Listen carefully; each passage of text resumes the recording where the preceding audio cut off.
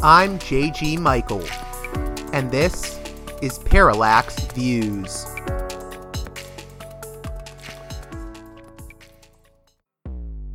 Hello, this is Mike Swanson. In a few moments, you're going to listen to another segment of Parallax Views. But before you do that, let me tell you about my new book, Why the Vietnam War. It's a sequel to my previous book called The War State, which has lots of positive reviews and Amazon's been out for years. But this one is a more detailed case study of how American empire and national security state operate using Vietnam. And I believe it shows also how things work today, how policy is actually made and why. So grab the book on Amazon.com, Why the Vietnam War.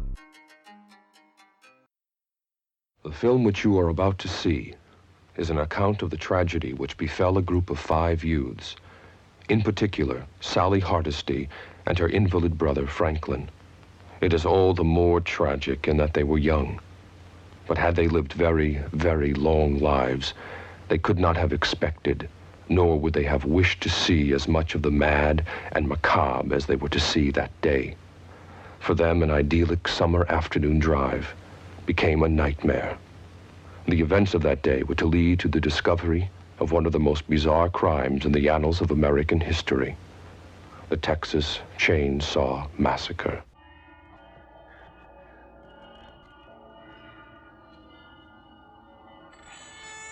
Hey there, Parallax Views listeners. What you just heard was the opening narration done by John Larroquette for Tobe Hooper's seminal 1974 cult classic, The Texas Chainsaw Massacre.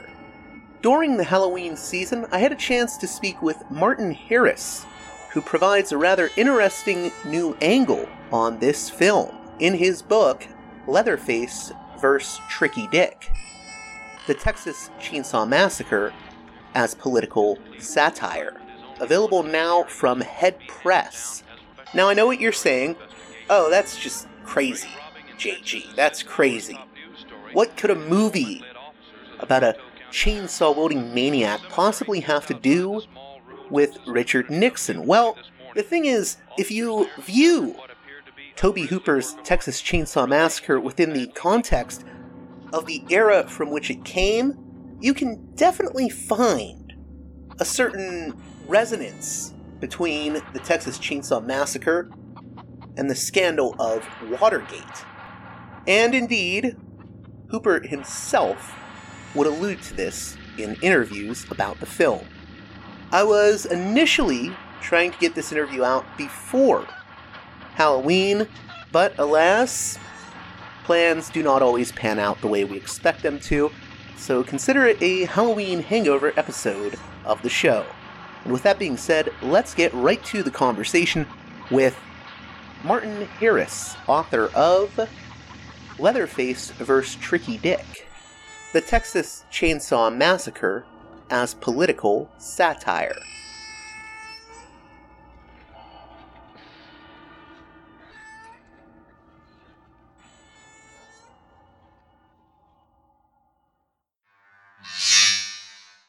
Hey, Parallax Views listeners. Before we continue the show, I've got a movie that I want to tell you about. Check out the film Trammell by Christopher Jason Bell, available on the Slamdance YouTube channel.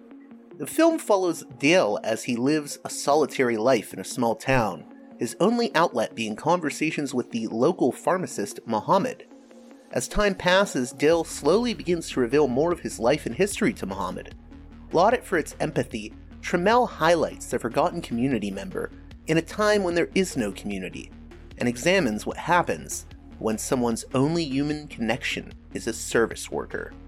You can watch over at slamdance.com/watch/Trammell or at youtube.com/slamdance. Check it out, folks. Welcome to Parallax Views. Martin Harris, author of Leatherface vs. Tricky Dick, The Texas Chainsaw Massacre as Political Satire. How are you doing today, Martin? Great. Thanks for having me on, JG.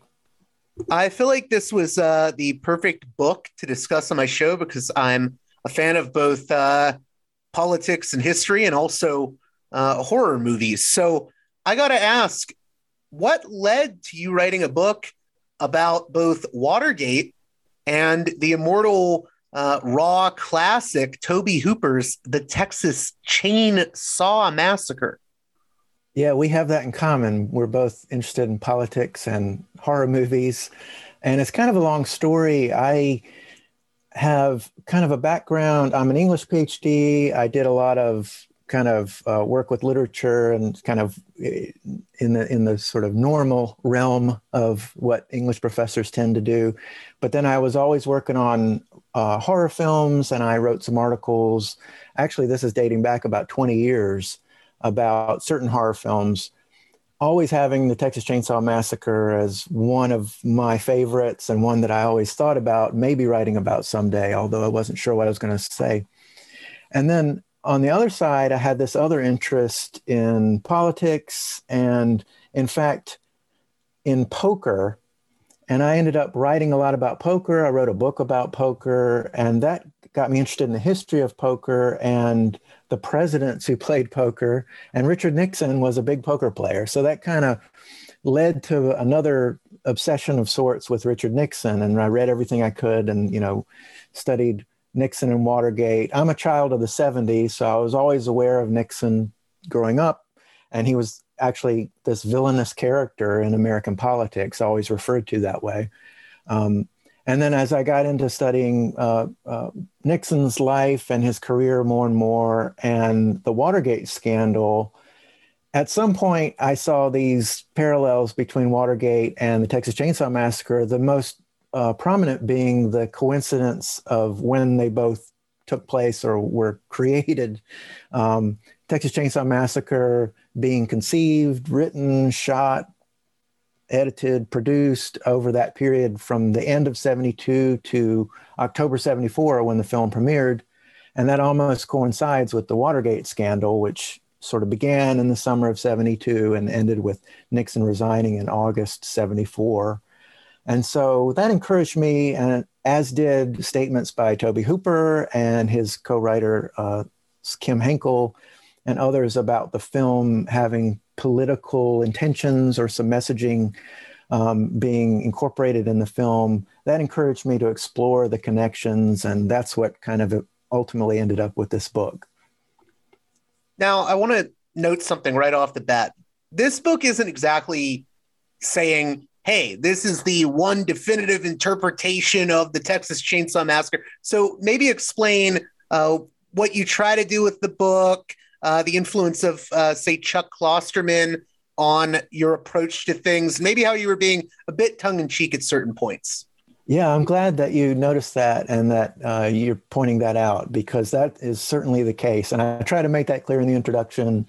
One of the things with a movie like the Texas Chainsaw Massacre is so much has been said about it, and every angle has been explored. What new can we do with the movie? And I realized that this angle, this idea that the movie is somehow commenting on the Watergate scandal, that it has some sort of critical message it wants to deliver about Richard Nixon and his administration, that had been noticed by others, but maybe not explored in quite such detail before. And so I talk about sort of, that being a legitimate way of looking at the film, but I also make it very clear that it's a narrow way of looking at the film. It's definitely not the only way. And then I even sort of allow myself to go down certain roads and take some digressions and talk about things that have to do with politics of the day, kind of to fill in the broader context for the film and its possible messaging, and to give the reader a better idea kind of what's going on when the first audiences were watching this movie in late 74, 75, what is foremost in their minds. And so I try to make that clear early on. And again, I'm kind of inspired by Tobe Hooper, who I think often also had his tongue in cheek, even when he talked about the film being inspired by Watergate. I mean, I think he meant that. And he literally said that. That's one of my epigraphs. And of course, I'm using that. I'm leaning on that pretty hard in the book. But I think he also is aware that people will read things into the movie that maybe they didn't necessarily think of in a concrete way beforehand. And he's encouraging of that. That's the way I always have taken Hooper's statements about this movie and other movies that he made. And so that's kind of where I go. And I hope that the reader gets that sense too and doesn't get, angry that, I'm not talking about other meanings of the film, although I try to incorporate some other interpretations along the way too. Yeah, it's interesting you mentioned Tobe Hooper being somewhat tongue-in-cheek about some of his statements with the film because, and we'll get into the Watergate aspect in a minute here, but I've always found it interesting. I think there's a real disconnect between how people reacted to the film when it initially came out. People like Roger Ebert would say, oh, this was a very technically well-made film, but this film really has no reason for existing. It's horrible and grotesque. And this constant talk of this is just a mean-spirited little horror film. I mean, I watch it, and I can see that there's a lot of dark comedy in it. And I think people have noticed that years later, but back then I think people missed it. Why do you think that is? Yeah, I think that the film, it's one of those, and I'm sure that anyone listening to this podcast has probably seen the film at least once.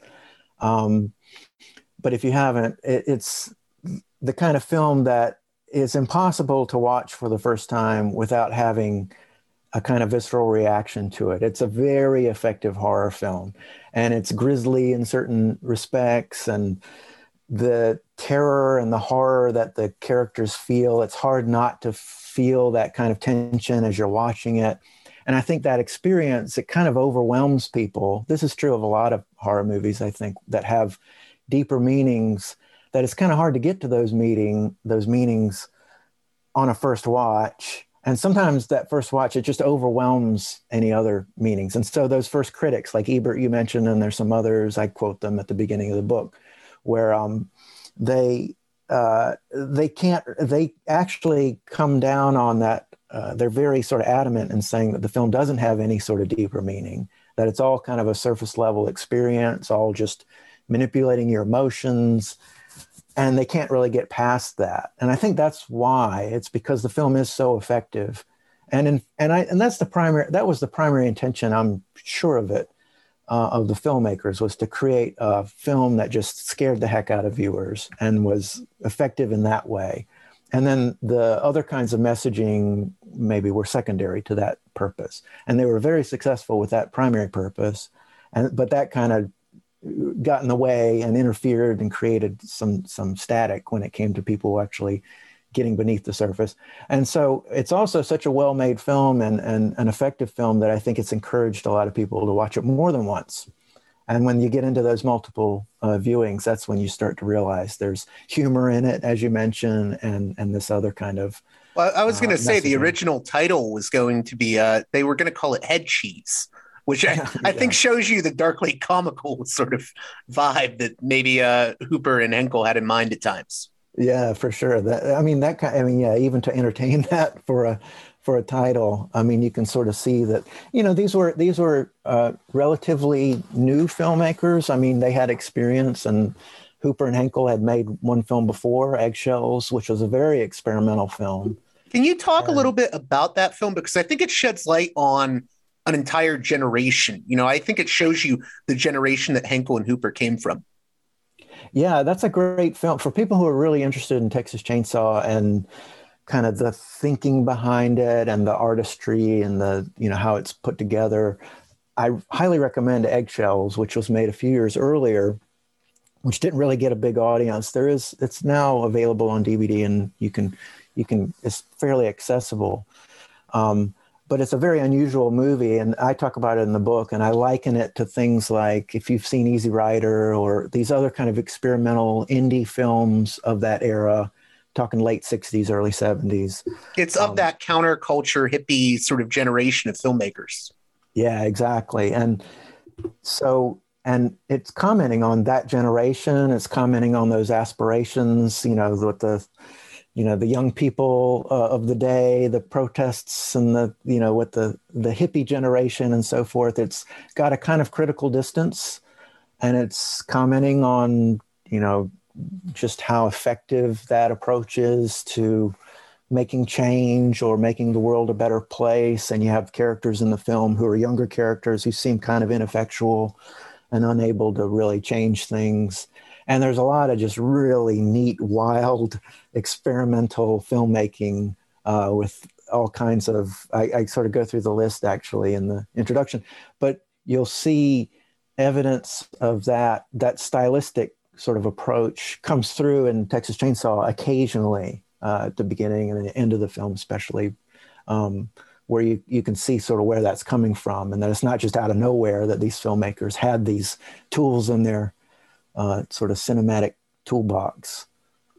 I think the other thing about Texas Chainsaw, and I don't know if you'd agree or disagree with this, I think even if you have a very surface level reading of the film, I think it's very much a product of the political turmoil of its time. Even when you take out Watergate, I mean, a lot of the movie is a reflection of, I mean, there are all kinds of shortages, the gas shortages, you know, the laborers being out of jobs. Do you think that's all sort of really there on the surface? And could you comment on maybe the political times that Chainsaw was made in? Yeah, it's definitely a product of its era. We have sort of all kinds of things sort of bubbling under the surface of this film that I think anyone who's watched other films from that era, anyone who lived through that era, anyone who's familiar with kind of some of the issues that are in play are aware that these things are part of the context of this story. And so something like the gas shortage that you talked about, and it's kind of economic hardship, and it's a period of inflation, and there's all kinds of difficulties that seem to be sort of surrounding the story. And there are these little references in the film. It's incredibly subtle at times, but, you know, even like the old man is putting Sally in the truck and is about to drive her back to the house, and then he remembers to go back and turn off the light, and he makes a comment about the cost of electricity, which was skyrocketing actually at that time. And so these kinds of things, like, they're just sort of part of the atmosphere of the film, and it's very effectively presented and makes the story seem all the more realistic because it's situated in all of these real life issues. But things like, you know, obviously, you know, the Vietnam War is sort of officially coming to a close, but it's still sort of, you know, had this profound effect on American trust in government and, you know, what the president is saying and these kinds of things, these economic hardships, the gas shortage. And then there's other sort of, you know, tensions and things having to do with, you know, you could talk about sort of rural versus urban divides, all sorts of, you know, city versus country, these tensions that are kind of present and there in the film, either on the surface or maybe off to the edge somewhere.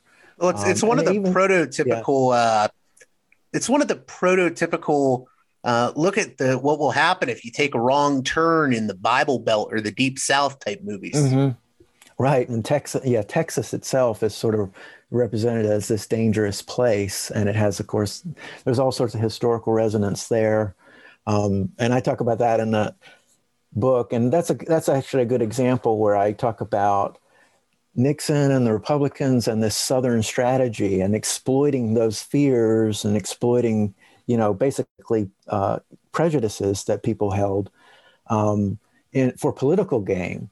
And comparing that to what the filmmakers are doing with that same sort of, you know, they're kind of exploiting that as well, and they're sort of using that as an occasion for putting these characters who are actually, you know, they aren't necessarily like Northerners or anything. They're from Texas. In the screenplay, they're all from Houston, but in the movie that's not really specified. But they're not like completely alien to this landscape, but they're picked up out of their comfortable place and put into a very strange and unknown place when they go to visit Sally's grandfather's grave and find themselves in this weird place where all these strange characters are running around with leather faces and things like that. Yeah, and I was just going to say, the thing that always stood out to me is, you know, the kids that are on this sort of road trip and visiting their family's house and whatnot, I think a case can be made that it brings to mind a lot of kids going off into Vietnam, not knowing what they're really getting into. But with regards to the Watergate connection, I guess where I want to start with that is, I think my generation in particular may be a little bit removed from Watergate. And I like how you start out the book talking about Irving Kristol and his view of Watergate. Could you discuss that a little bit and maybe let my listeners know who Irving Kristol was? Yeah, so in that introduction, I try to present both Watergate and the film and the historical context for both. And one of the ideas that I talk about most explicitly there is how both Watergate and the Texas Chainsaw Massacre were experienced as like nightmares. The film is in a way trying to create a nightmare and put the viewer through the experience of a kind of nightmare. And Watergate was the same way. That's something that's kind of hard maybe to appreciate from this distance, this historical distance. But from the time that the first stories of these break-ins at the Democratic National Committee headquarters, and then the idea of actually this huge conspiracy and cover-up that really didn't start to come out until early 73. And then in May 73, Irving Kristol wrote this editorial in which it was titled The Nightmare of Watergate. And it was actually published on the day that the Senate Watergate committee hearings were about to begin. And this was when things were really exploding and all of America would suddenly become aware of this very complicated, weird story involving their government and the president and his men. And they were acting in these crazy, irrational ways and doing all of these things that Kristol in his editorial, and he was a Nixon supporter, he was a conservative, he was, someone who otherwise would not normally be writing things as critical of the administration. He found all of this completely frightening. And what he said was the thing that was most frightening about it was the fact that it just seemed so irrational that what was going on and the idea of sort of breaking in and these cover-ups and so on and all the characters involved. It's more than he's looking at it as being, it's not just that, our government did something wrong or figures in our government did something bad. It's that it all makes no sense that they're doing this. Yeah. Yeah. And right there on the eve of the beginning of the Senate Watergate committee hearings, where things would begin to be spelled out and a lot of these fears would be realized that, yes, these things were happening. It was a most confusing time. And that's how a lot of Watergate was experienced. And indeed, that's what Kristol is talking about. And so I feel like that the film kind of captures, the film is purposely trying to create that feeling and that mood in an audience. But it's coming out of this period. The film, this is, we're talking about when the film was being written. It was shot later that summer of 73. And the Watergate hearings were playing out on television on the days that they were shooting this film and then editing it later. That it really captures that sense of unease. What's happening? Where is this all heading? And so it reflects it very directly. And so I felt like that was a good way to start the comparison, was to talk about the nightmare of Watergate and the nightmare that the film is presenting. I think even Gerald Ford, who came right after Nixon resigned, I think he called it our national nightmare. That's right. Yeah. So there's lots of uncanny things like that, lots of vocabulary and actual literal words people use, where Gerald Ford, when on August the 9th, when he was his first day in office and was addressing the country for the first time, he said, "We've come to the end of our long national nightmare."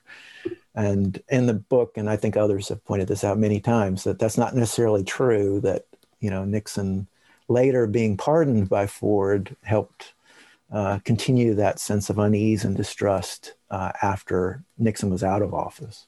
I was also going to add to that. You even had, one thing I think is interesting, you mentioned Hunter S. Thompson a few times throughout the book. And, one thing I think people miss about Thompson's writing, where there's something that they don't get, is he often invokes the language of, the horrific and the grotesque, especially during the Nixon era. So it's kind of interesting because I think, in a way, you had a lot of journalists and writers invoking the language of horror to describe the Nixon era.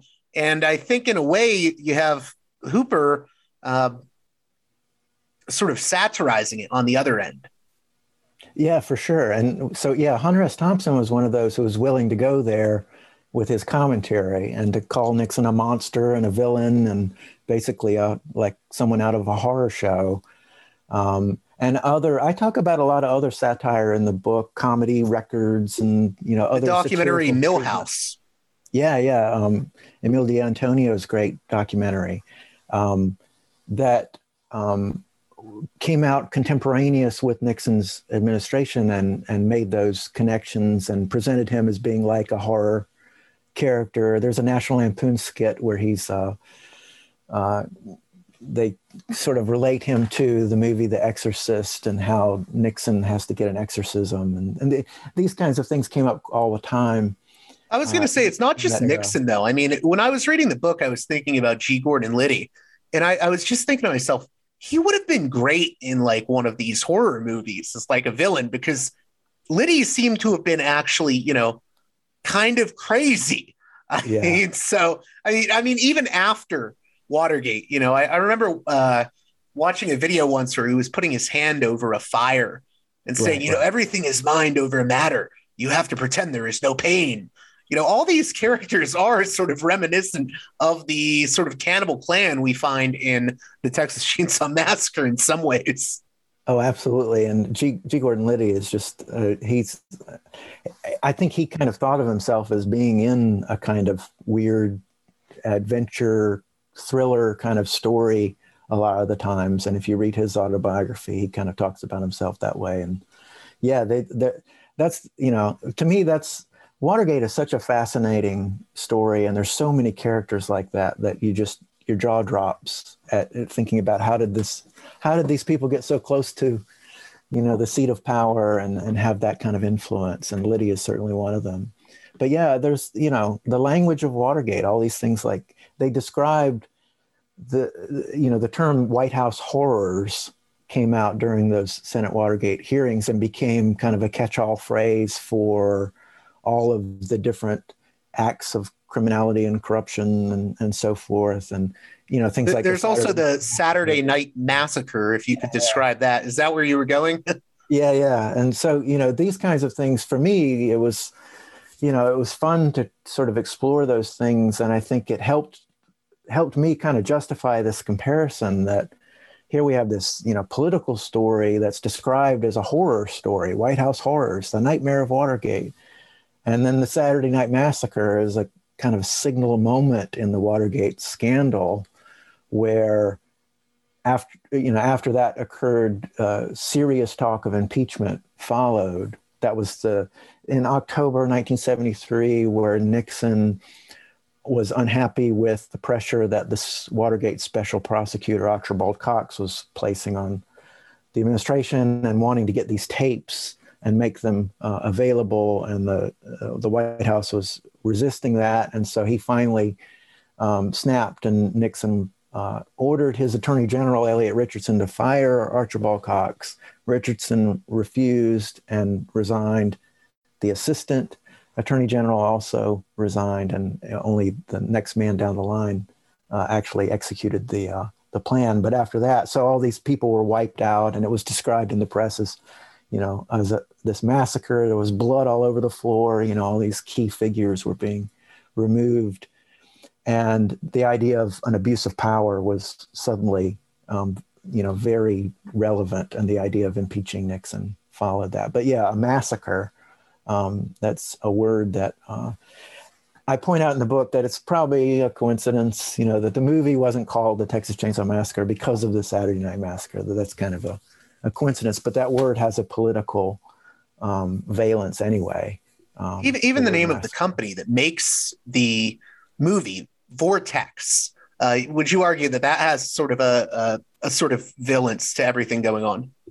Yeah, I talk about that at the very beginning as I try to set up the making of the film and give the reader an idea, kind of the circumstances that the film was made in. And I refer to Henkel and Hooper's production company, that they created, this Vortex Inc. And that's another place where I kind of give myself a little bit of liberty and draw some references in order to kind of help fill in the background of both stories, the film and the scandal, and the idea of a vortex and this, sort of black hole where things are going down. Watergate was actually described coincidentally as a kind of vortex, this, horrible, complicated situation where everything seemed to be spiraling downward. Right. And every turn is just another wrong turn, which, I mean, that's basically what Texas Chainsaw is. In some ways, I don't want to overstate this because people will think I'm saying it's complete comedy, but there almost is like a weird Scooby-Doo vibe to the Texas Chainsaw Massacre at some points. It sounds really weird, but you have points where you have the main girl, Sally, running from Leatherface only to end up back at Leatherface's house. And, there is this sort of, I think, the horror folding in on itself is how you put it in the book. Yeah, the way she keeps circling back. This is the nightmare quality of the film, where she goes back to the house, she goes back to the gas station, she goes through the window twice. These things sort of repeat, and there's a circular feeling to it. And the Watergate story played out in a similar way, where they kept going back over and all the different details, and there seemed to be no escape out of this. Hey there, Parallax Views listeners. Before we continue our conversation on this edition of Parallax Views, I want to notify California listeners of the program about one of our sponsors, the therapy practice of Alexander Yu. Yu is an experienced teletherapist since 2008, and he goes by the motto, flow, adapt, change, as Lao Tzu would say. And he wants to accompany you on your journey of self-improvement. Now, again, this applies to California listeners of the program. Alexander is a licensed psychotherapist and teletherapist. And if you'd like his services, then please contact him at Alexander Yu. That's Alexander Yoo.com. And he can be reached by email at therapy@alexanderyou.com or by phone at 323-834-9828. That's 323-834-9828. This is only available once again to my California listeners, but if you need anything related to therapy needs, please be sure to contact our sponsor, Alexander Yu.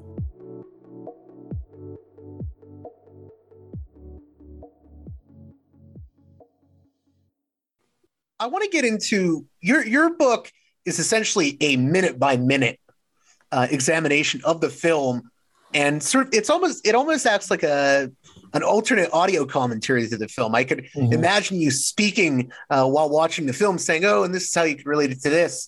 One of the things, though, that really sticks out about the movie is the opening, right? Because you have all those weird sounds, and you're seeing flashes of dead bodies, corpses, and whatnot, and you sort of relate that to the crime of Watergate in an interesting way, where we only see glimpses of it at first, but upon further investigation, there's a bigger crime afoot. And also, I think the way you look at the narration at the beginning done by John Larroquette is very interesting. So could you talk about those two things? Yeah, I'm glad that you said that about it seeming like an audio commentary. I've actually heard that from others, and there's, as you say, it's a minute by minute sort of analysis of the film. I give timestamps and everything. And so I do, that's kind of an effect that I was going for, that you're reading this and it's almost like you can sort of see the movie, especially if you've seen it a few times, and you can sort of see it playing out as you're reading, and here's some commentary going along with it, pointing out all these political significances. So the early part of the film, we have these kind of weird images and sounds that we don't really know what they are, and we don't really are ever told what they are, but we kind of can put it together later that we're looking at the hitchhiker unearthing corpses and taking pictures. We see that he's got a camera later on. And so there's this flash photography going on and these weird sort of things that, for Hooper, when he talked about this opening, he was referring to kind of giving the viewer sort of pieces that could later be put together as the puzzle sort of came into focus. And so I'm at the beginning of my book, I'm trying to give the reader, I sort of felt an obligation to inform the reader a bit about the Watergate scandal and the history and sort of what happened, not assuming that every reader will know all the complicated details of it. So I go back to that break-in. There were actually a couple of break-ins, but the one that resulted in the arrests on June 17th, 1972, at the Democratic National Committee headquarters, and these burglars in the offices taking pictures in the dark with flash photography, trying to gather evidence on the Democrats to use in the upcoming election. That there's this kind of weird correspondence there, the flash photography in the dark, which doesn't really seem to mean much when we first encounter it. When people were reading those newspaper stories about the arrests in June 72, it just didn't seem to register. And it really wouldn't all the way through the November election and into 73 before people realized, wait a minute, this is part of a much bigger story. There's a lot of other, these are small crimes happening, but it's part of a conspiracy of much larger crimes happening. And I think if you're scandal and true in the movie. I was going to say, and I would say that, like, if you're picking up on these things back when Texas Chainsaw comes out in 74, even if they aren't intentional, it sort of creates a resonance for the whole era. Yeah, I think so. And you can look at other movies of that period, and a lot of them seem to sort of evoke that same kind of uneasiness, and that there's conspiracies and things sort of surrounding the stories. There are forces in play that we're not aware of, and that we're only sort of, it takes a lot of work to piece together and realize sort of what's influencing how the country runs, where power is, and, what our fate is going to be. Now, the opening narration that I mentioned with Lyric, how would you relate that to the Watergate era? Because I think it may be the most clear points where you can sort of see parallels.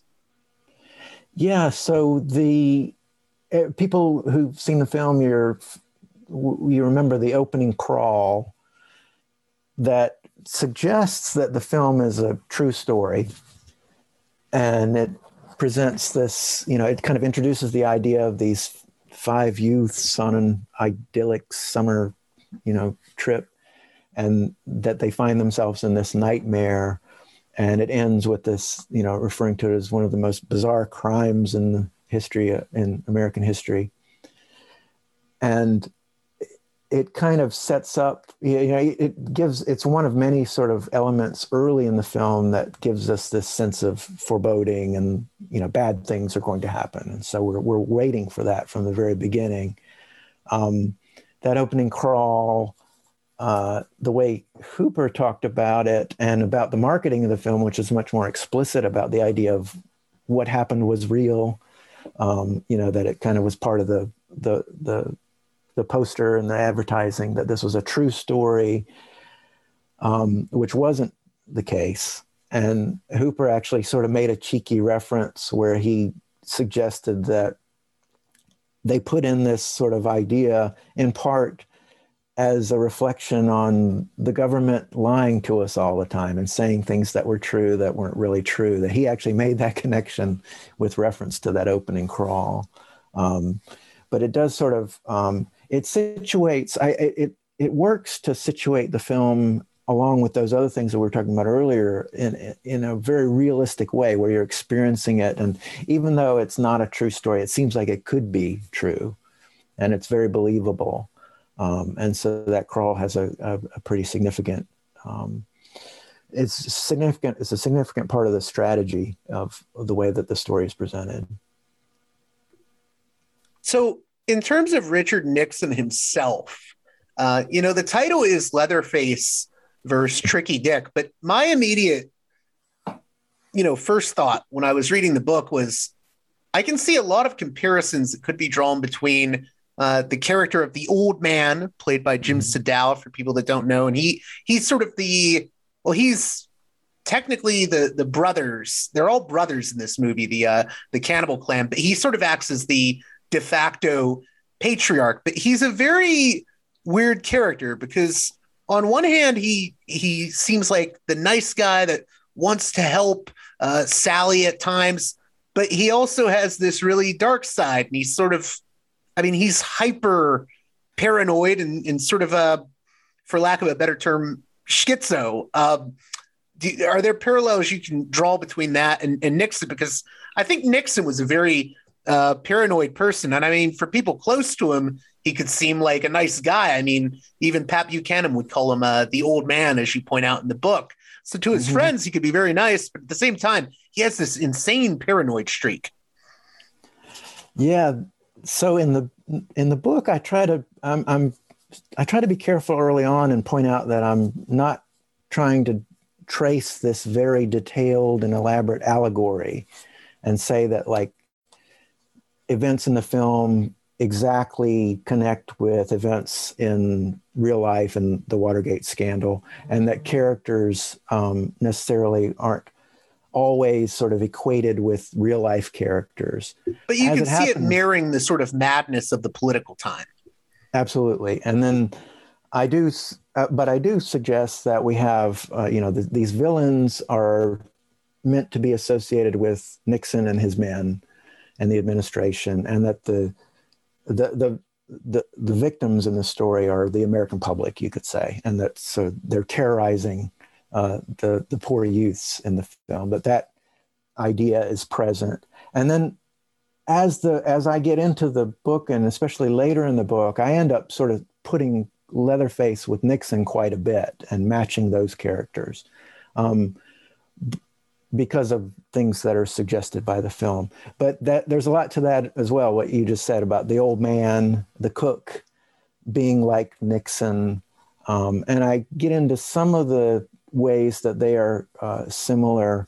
There was a great book that came out as I was working on this book. It came out a year or two before by Joseph Lanza about the Texas Chainsaw Massacre. And he actually makes a lot of that comparison between the cook and the crook he talks about, and how they are similar characters, both, and they kind of physically resemble one another, that the old man kind of looks a little bit like Nixon. He probably, more than anybody else in the film, looks like Nixon, and that he's there sort of trying to hold it together. He's trying to keep the household together. He can't really control Leatherface and the hitchhiker, and in a similar way, Nixon couldn't control those around him, like G. Gordon Liddy and these others who are kind of making things worse for the whole administration and for Nixon in particular. And so there's a lot there.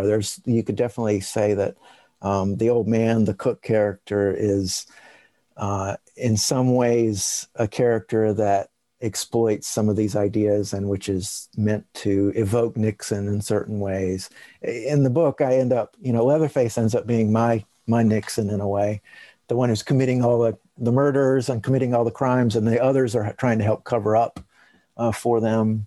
And then there are other connections that I make between Leatherface and Tricky Dick. So I want to get into those connections, but so where does the hitchhiker fit into your book? Because he's actually I know everyone loves the Leatherface character, but I've always been interested in these other members of the family within the Texas Chainsaw movies because usually they have more dialogue and they're a bit more, I guess, I don't want to say colorful because Leatherface, I guess, is a strangely colorful character, but he's more of the Frankenstein's monster that doesn't have any dialogue. Where would you place this really creepy character of the hitchhiker within all of this?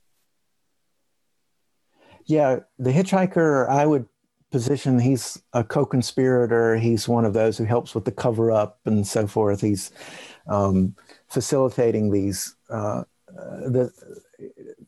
helping facilitate the crimes, helping cover up Leatherface's crimes. He's a great character, like you say, because he and the old man, they speak, they have lines, and they sort of help clue us into the thinking of the family.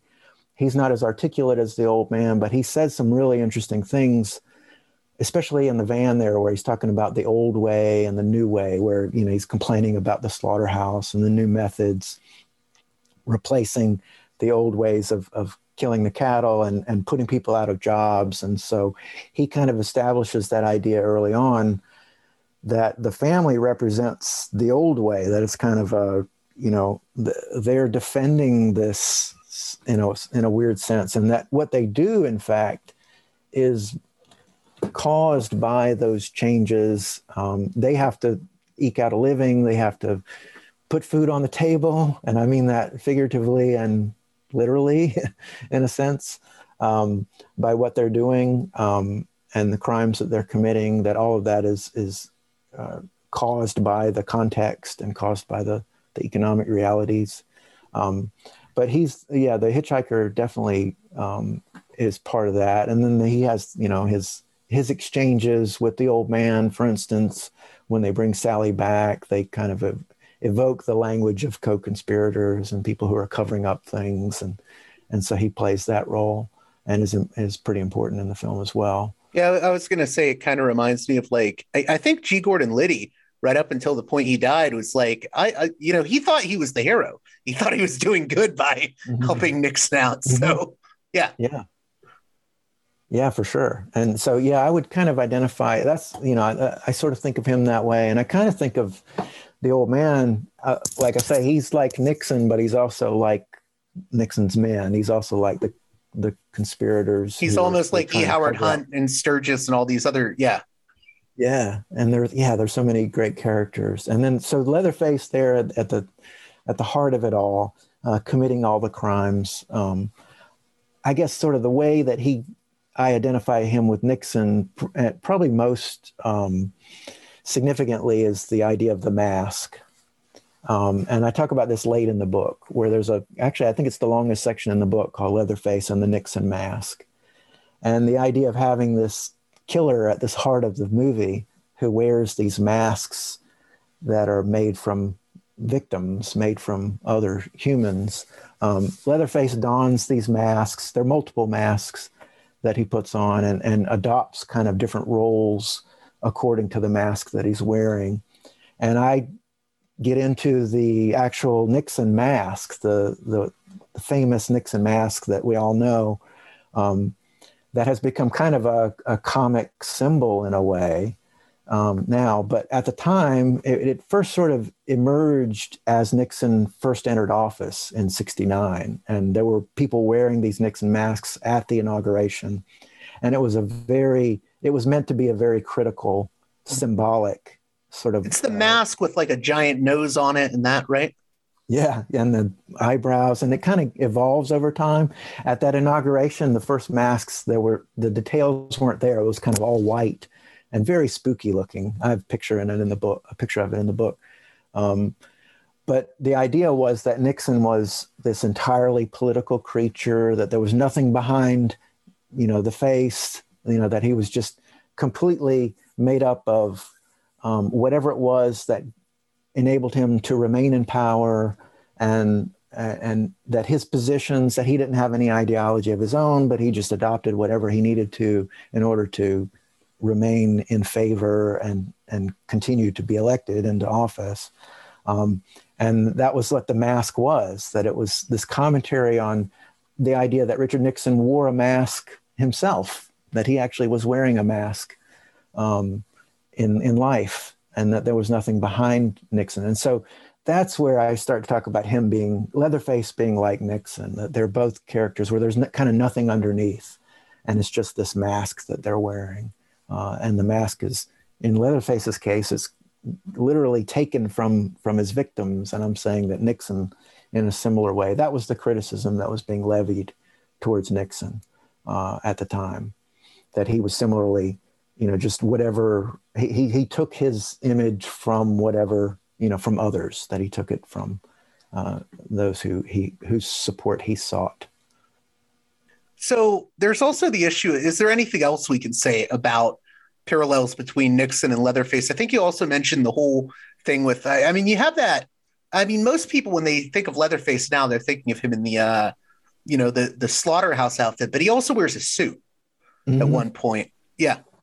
Yeah, I have. And so I do draw attention to that, where he's dressed for work, right? He's at home and he's wearing this apron, but he wears a tie. Leatherface does. He's got that tie on. And then later on, he's at dinner, he's wearing a suit and tie. And that formality of dress, I actually liken to Nixon as well, because that was something Nixon was famous for, was always wearing a suit, always wearing a tie, no matter what he's doing.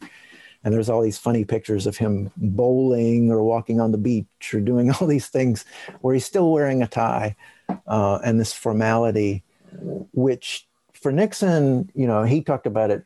He was just more comfortable when he dressed that way, but it also sort of connected him with the older generation. And, he was very different from those, the hippies and those who weren't. We're going back to the old ways and the new ways. Yeah. Yeah. So that's where Nixon was coming from. And that's where Leatherface is, as part of that family, they're coming from that time as well. But I have some fun there.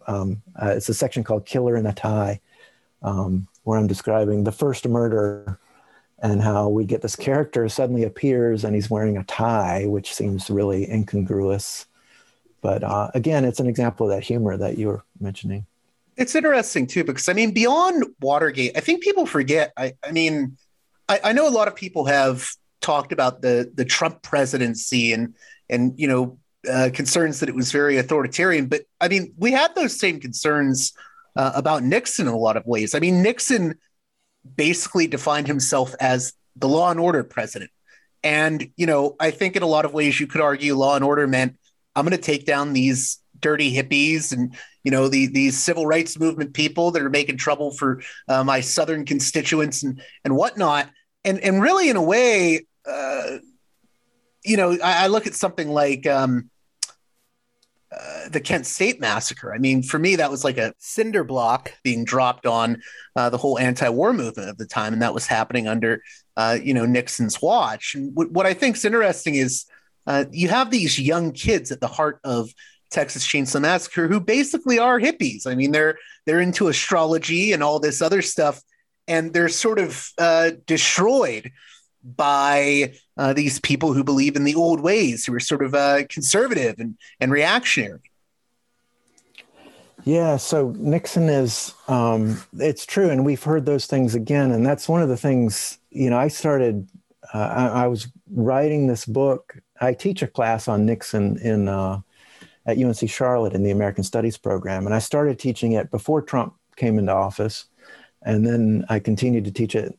I'm teaching it actually this semester as well. And so a lot of the issues and the ideas that were important, that come up in that class and come up in any kind of discussion of Nixon, they were revisited upon us during Trump's presidency. And so we heard those things. We heard law and order, which was kind of a slogan during Nixon's presidency that he and his vice president, especially Spiro Agnew, used a lot.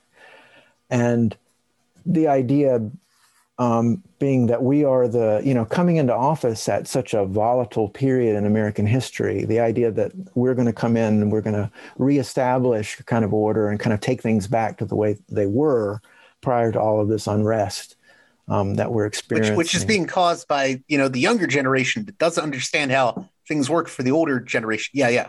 That's right. And the idea of, protesting itself becoming, something that needed to be suppressed, free speech it just needed to be clamped down, and that it was the cause of the problem, that the Vietnam War wasn't the problem. It was the protests about the Vietnam War that were the problem that needed to be dealt with. And so all of that evolved ultimately into what became Watergate and the scandal that it was all motivated by.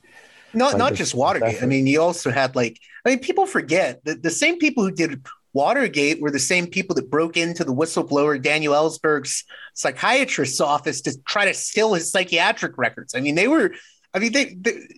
always found the Ellsberg story really fascinating because like what the villains do in Texas Chainsaw Massacre, it's a literal violation of a human being, right? I mean, they're trying to violate the basic dignity and rights of Ellsberg in the way that, ultimately the villains in Chainsaw violate in a very literal way the young cast. Yes, absolutely. And so there's kind of we can talk about what happens in the movie. It's sort of an exaggerated version, an extremely, hyperbolic version of the kind of control and destructiveness that the government was imposing or trying to impose in its kind of draconian approach to governing. And so, Nixon and the presidency, Nixon, during his time in office, the power of the presidency was growing.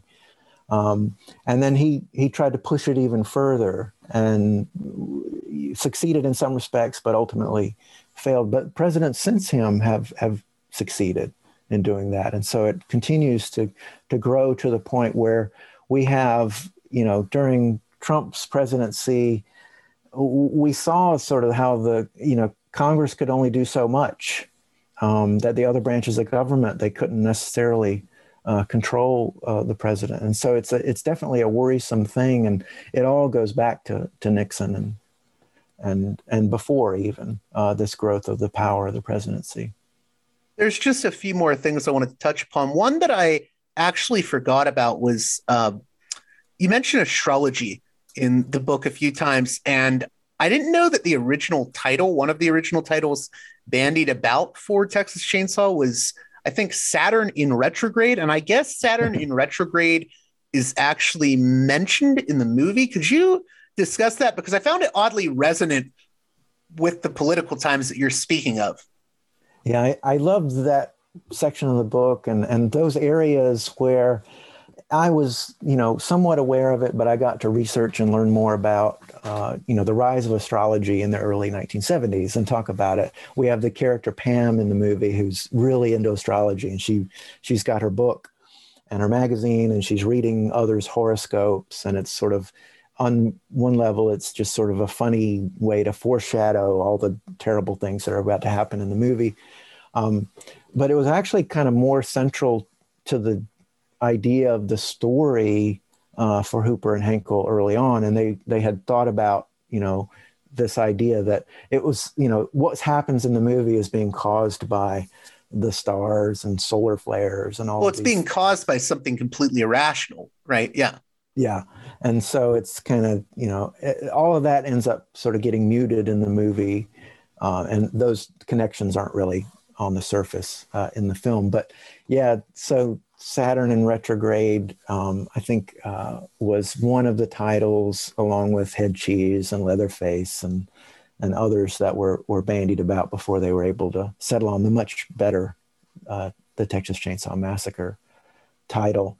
But yeah, so I get to, at that moment, when she brings out the book and they talk about horoscopes and astrology, I talk about, where that's coming from and how that, the importance of astrology at that time, and its genuine influence. And of course, things like astrology become more popular during those periods when there's more uncertainty, economic, political, all sorts of things that cause people to be unsure about the world. They turn to explanations to help guide them. And astrology was filling that role in the early 70s. It's kind of come back, more recently in a similar way, and it has become popular once again. But, I talk about, there was astrology had an influence in the Nixon White House in a weird way, where his secretary, Rosemary Woods, was good friends with this Jeane Dixon, who was one of the most famous astrologers, kind of a celebrity astrologer of the day, who would tell Rosemary things, and then she would tell Nixon, pass it along. And these things didn't necessarily affect policy, but they were kind of the president was hearing these things, and even had a meeting with Dixon one time, the astrologer. Well, I think the whole idea of, Saturn in retrograde, and these references to astrology is an omen of what's to come for the characters in Texas Chainsaw Massacre. This idea of an irrational cosmic horror sort of coming. I think it rings true with how Irving Kristol felt about the whole Watergate scandal. This is complete irrationality overcoming our governance, and it's the ultimate horror, the ultimate nightmare. Which sort of brings me around to the final thing I wanted to get at, and you brought it up a little bit earlier, but maybe as a literature professor, we should get into it a little bit more. You said that you're not trying to say that Texas Chainsaw Massacre is necessarily a political allegory of Watergate, a one-to-one, but that it's more of a satire. So what would the difference be between satirizing Watergate and being a political allegory of Watergate be? Yeah, those things can overlap. You can have an allegory that is satirical, of course. I talk about that in the introduction, and I kind of make that distinction between allegory and satire that I feel like by taking the approach of calling the film a satire, it means and enables me to talk about the commentary in a much broader way. And it doesn't necessarily have to be as specific, where we have this kind of one-to-one correspondence between events and characters in the movie with the scandal. And so I talk about different kinds of satire. My background is actually, my PhD is 17th and 18th century British lit. And so this was kind of an excuse for me to bring some of that into this book where it maybe otherwise wouldn't really come up. But I quote like John Dryden, for instance, talking about satire and the different kinds of satire and the different uses of satire, and how you can use humor and wit to comment in indirect ways on real life events, figures, issues of the day. And so I think that that's the approach. I feel like Hooper and Henkel, that the filmmakers really had that in mind, this idea of making a critical commentary on Nixon, on Watergate, on politics of the day, on America circa 1973, 1974. Well, I was just going to add, for me, the strongest thing you could say is, I think what Hooper and Henkel were tapping into is, they're looking around saying, this is completely insane. Everything has gone haywire. I mean, whether it be the gas shortage or the Watergate scandal itself, it just seemed like complete uncertainty. Everything is haywire. There's no rationality in any of this. It seems apocalyptic. And I think unconsciously, they sort of consciously and in some ways unconsciously, they just tap into the resonance of a very uncertain time period that was the Nixon presidency. Yeah, absolutely. And they take the approach that other satirists of the period, comedians, take, where they look at it and they say the best response here is to satirize it or to make a kind of commentary on it. What I'm suggesting is they make a film that's this complete horror show that relates to the horror show of the real life that they're experiencing, and kind of the connection is that it exaggerates the situation in a way and localizes it and gives us these villains and victims that are kind of playing out or dramatizing this horror that we're living through with this administration and the uncertainty that it's caused and has visited upon Americans. And so it's like the Nixon mask. It's like, think about the idea of the Nixon mask, and whoever came up with that great mask. It's funny, you look at it and it's just this exaggeration of Nixon, big nose, and it just looks ridiculous. And your first instinct is to laugh. And in some ways that's a first instinct where it's all we can do is laugh at this, or at least that's a helpful first step as we engage in a kind of critical commentary of it, is to just show how absurd it is and to, create this kind of humorous version of it in order to explore the problems that we want to investigate and criticize. So before closing out here, how would you place the Texas Chainsaw Massacre, not just within the context of Nixon, but within the context of other horror films that came out in the, I would say, late 60s, especially after the Kennedy assassination, and, the 70s, maybe up till, the late 70s, because I feel like all the films of that time, all the really great horror films, like one you mentioned, Night of the Living Dead, George Romero, which is like the hometown hero movie for us in Pittsburgh here. I think those movies cannot be fully appreciated, or at least not be fully understood without understanding that they're made within the context of a certain time period by very young people who are looking around them at Vietnam, at Watergate, at all of this and saying, this is complete madness. It's almost like they're reflecting or throwing out the rage and horror of their time in a creative and imaginative way. It's almost like film is protest in some ways. Yes, all those films do. And Texas Chainsaw is very important in that sort of catalog of films, mostly made by independents and younger filmmakers. And they're films with a lot of rage in them. Yeah. Yeah. And we see, the violence and the things that are depicted in the film kind of reflecting that rage. And it's one way to go. Not all people who made movies or who made art during that period wrote novels, took that approach, but these filmmakers did. And they had an influence going forward. It's definitely, I think the Texas Chainsaw Massacre's influence is, in a lot of ways, it's the technical mastery and the kind of the ability to create this atmosphere and the situation and these characters that were so effective in the way that they pushed audiences and made audiences feel in certain ways. That influence was huge. I think that the political messaging, I think we see that in other films as well that came afterwards, but it probably wasn't as great. Not immediately, certainly, but maybe eventually. The idea that you can make a film like this, you can make a horror story, and present these situations in order to comment on real life horrors. It's really a supreme example of it, and I think is influential, or it should be influential to anyone who aspires to make similar statements in horror films. And I guess on a final note here, what do you hope that listeners get out of Leatherface versus Tricky Dick? And maybe you could also comment, you said earlier about Tobe Hooper's comments saying that it's sort of a political commentary on the era. And you saying, well, I think he's sort of being tongue in cheek, but what do you think he's being serious about when he says that?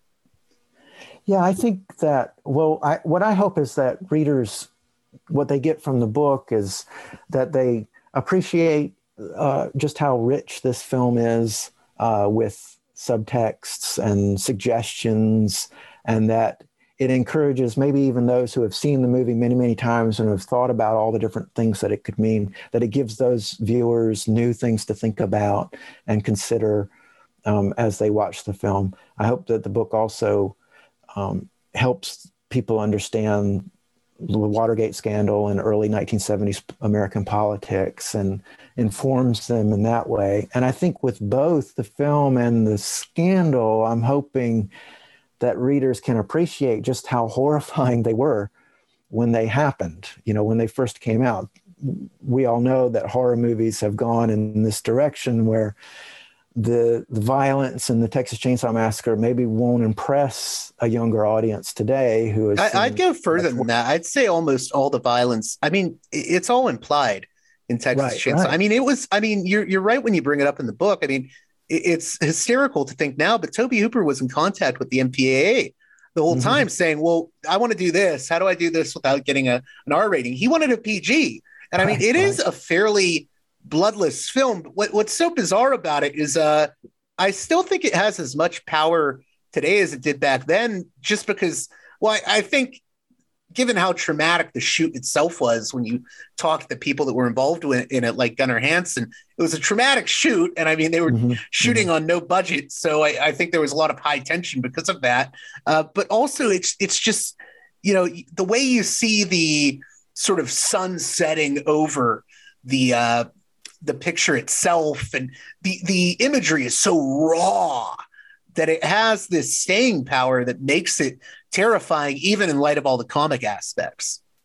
Yes, and so that's one thing that I'm trying to encourage readers to appreciate, is the effectiveness of this film and how the horror, especially for those audiences back then, I think you can still experience this today, but for those first audiences, just how intense that was. And then also the Watergate scandal and Nixon. We've had so many things happen since then with presidents and American politics and other scandals that maybe make us think Watergate maybe wasn't such a big deal in retrospect. But I'm trying to also make that point on that side as well, and get readers to appreciate just how horrifying all of that was and how unsettling it was, and how the idea of the American democracy, you know, somehow crumbling and not surviving this crisis was all very real for people who lived during that period. So both those things I'm trying to get across to readers, and hopefully they can appreciate and learn things about both, learn more things about the film and learn about the scandal as well.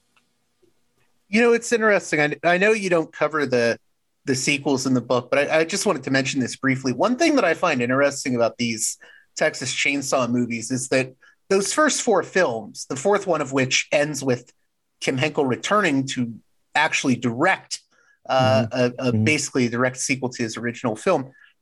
Those first four films in this franchise all have these darkly comical and satirical elements that I don't think people pick up on. And it's interesting because I think people really remember those. Maybe it's just nostalgia, but I look at what they've done since the remake, and one thing I don't see in anything they've done since that Texas Chainsaw remake is, you know, there isn't those darkly comical elements. They're basically played to be very, very, very, very serious. So, you know, oh, this is just horrifying, and there's no darkly comical elements. Do you think the sort of satirical elements in the original Texas Chainsaw Massacre, at least, and I would argue just personally its sequels, do you think in a way that has made it more frightening to people? Yeah, it makes it. I agree with you that, and that's true of other remakes and reboots and all the other, you know, all those movies that came out in the 70s and 80s that are being remade, all those horror films, that the originals maybe contain that kind of self-awareness or tongue-in-cheek aspect that often seems to fall out in some of the remakes, or maybe even in a lot of them. And I mean, for the original film, for me, it definitely adds to the horror of the film, the sort of comic nature of this family. And well, because you have these wild tonal shifts at times. Like that one second you're terrified, the other second you're like, oh, this is kind of, am I supposed to laugh at this? You know, it's disorienting. The whole film is just disorienting. Yeah. Yeah, and the actors are so good. Edwin Neal and Jim Seidow, who play the hitchhiker and the cook, they're so great with their facial expressions changing from moment to moment, and this very unsettling sort of feeling where we keep vacillating back and forth between levity and extreme horror. That it definitely adds to the tension. And then even in the final shots of the film where Sally is, traumatized Sally seems to be laughing in a strange way when she's in the back of that truck. Like all of that unsettles us even more. and is a testament to the filmmakers and the actors and how they were able to sort of present a story in that way. And it's definitely something, it's the idea that there's a joke and that we're not, the characters aren't sure sort of what's going on, or the viewer is maybe not sure what's going on. All of that can add added complexity to these films and make them much more interesting to go back and watch again and to look at in so great detail, such close analysis. That ending, by the way, always fascinated me where, Sally has survived essentially, and she's battered and bloodied. And it seems like she is laughing when she escapes. It's interesting to me because I think it's a very cynical way to end the film. Is that I think you're supposed to get the impression, well, she may have survived, but she's broken. Right. It harkens back to what you said about, Gerald Ford said our national nightmare is finally over, but wasn't really over. And in a way, I think the Texas Chainsaw Massacre is saying, no, the nightmare isn't over. It's not over for Sally. And, if you want to take the movie as, having a metaphorical social commentary, the nightmare's not over for us either. Yeah. And there's the killer dancing with his chainsaw. He's still, he's still on the loose at the end, just as Nixon was pardoned at the end and let loose. There's this open-endedness, which, Chainsaw does, and we have other, there are other horror films that do that. And that's unsettling as well when there's no resolution and it seems as though the killer is still loose, or that the situation hasn't been resolved in a way to make us feel any more comfortable about things. All of that is very effective. And I was going to say, I should mention this just because my listeners are going to say it. They're going to say, you're saying that it's because the darkly comical elements, that's why it's better than the remake or blah, blah, blah. But in a way, it may just be that, Texas Chainsaw almost feels like a documentary. It's so raw and the grain on it, whereas now everything looks really slick. And I think that may attest to its power too. Yeah, it's true. It's hard not to feel a little more detached and a little less sort of, part of the world of what you're watching when you have that gloss and the slick nature and the higher budgets and so forth. Definitely plays a role there. Well, I want to thank you, Martin Harris. How can my listeners keep up with your work or get a copy of Leatherface versus Tricky Dick, the Texas Chainsaw Massacre's political satire? To get the book, you can go to Head Press. It's one word, headpress.com. They're the publisher. It's also on Amazon and everywhere else. So if you just look up Leatherface versus Tricky Dick, you should find it easily enough. I have a Instagram, which I'm trying to, be diligent about, called Leatherface versus Tricky Dick. So that's easy enough to find. And I'm on Twitter. My handle over there is Hardboiled Poker, like hard-boiled eggs, but hard-boiled poker. And that goes back to my poker I mentioned before, Poker Connections. And so you can find me in those places, and you can find my book at Head Press or Amazon or elsewhere. Well, thank you again, Martin Harris. Thanks so much.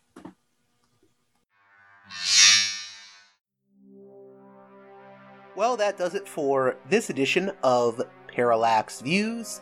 I hope you enjoyed my conversation with Martin Harris about his book, Leatherface vs. Tricky Dick, the Texas Chainsaw Massacre as Political Satire. Many thanks to Head Press for getting me in touch with Martin. They're a really great independent publisher, and I suggest you check out the books they've been releasing as of late. Especially if, like me, you have a penchant for strange and unusual elements of popular culture, the fringes, so to speak, of pop culture. Also, as always, if you can, please consider supporting me if you appreciate the work here I do with Parallax Views. by contributing financially to the show on Patreon at patreon.com/parallaxviews. That's patreon.com/parallaxviews. Just released a new Patreon exclusive edition of the show featuring blogger These Long Wars in the second part of our multi-part series on the covert history of George H.W. Bush and the Bush family dynasty. That's for $5 and above tier supporters. You can support me on Patreon at the $1, $5, $10, $15, or even $100 tiers. And if you support me at the $10 or above tiers, you will get a producer's credit shout-out. So producer's credit shout-outs to Mark, Arlen, Spartacus, Gunnar, Ed, Gratz, James, Mickey, Brian, The War Nerd, The 42 Group, Nick, Emilia, Chase, Chris, Orc, Black Tuna, Catherine, Nathan, David, Holland, Martin, Stu, and Jeffrey.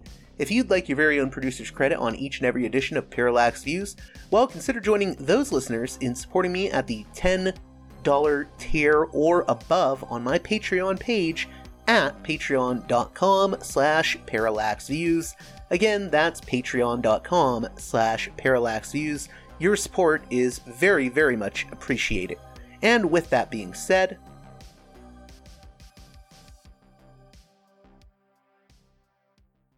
until next time, you've been listening to Parallax Views with Parallax Views to Parallax Views with Parallax Views. The way out is not simply to say, don't do it, just to prohibit. It's nothing else. If we don't do it, others will be doing it like crazy. So, we have to confront the problem. But no, basically, I know of the great anxieties, problems, new forms of control, but it's also new forms of freedom.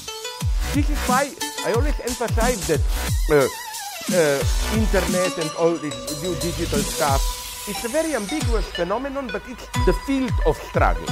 New forms of enslavement, but at the same time, new incredible forms of freedom.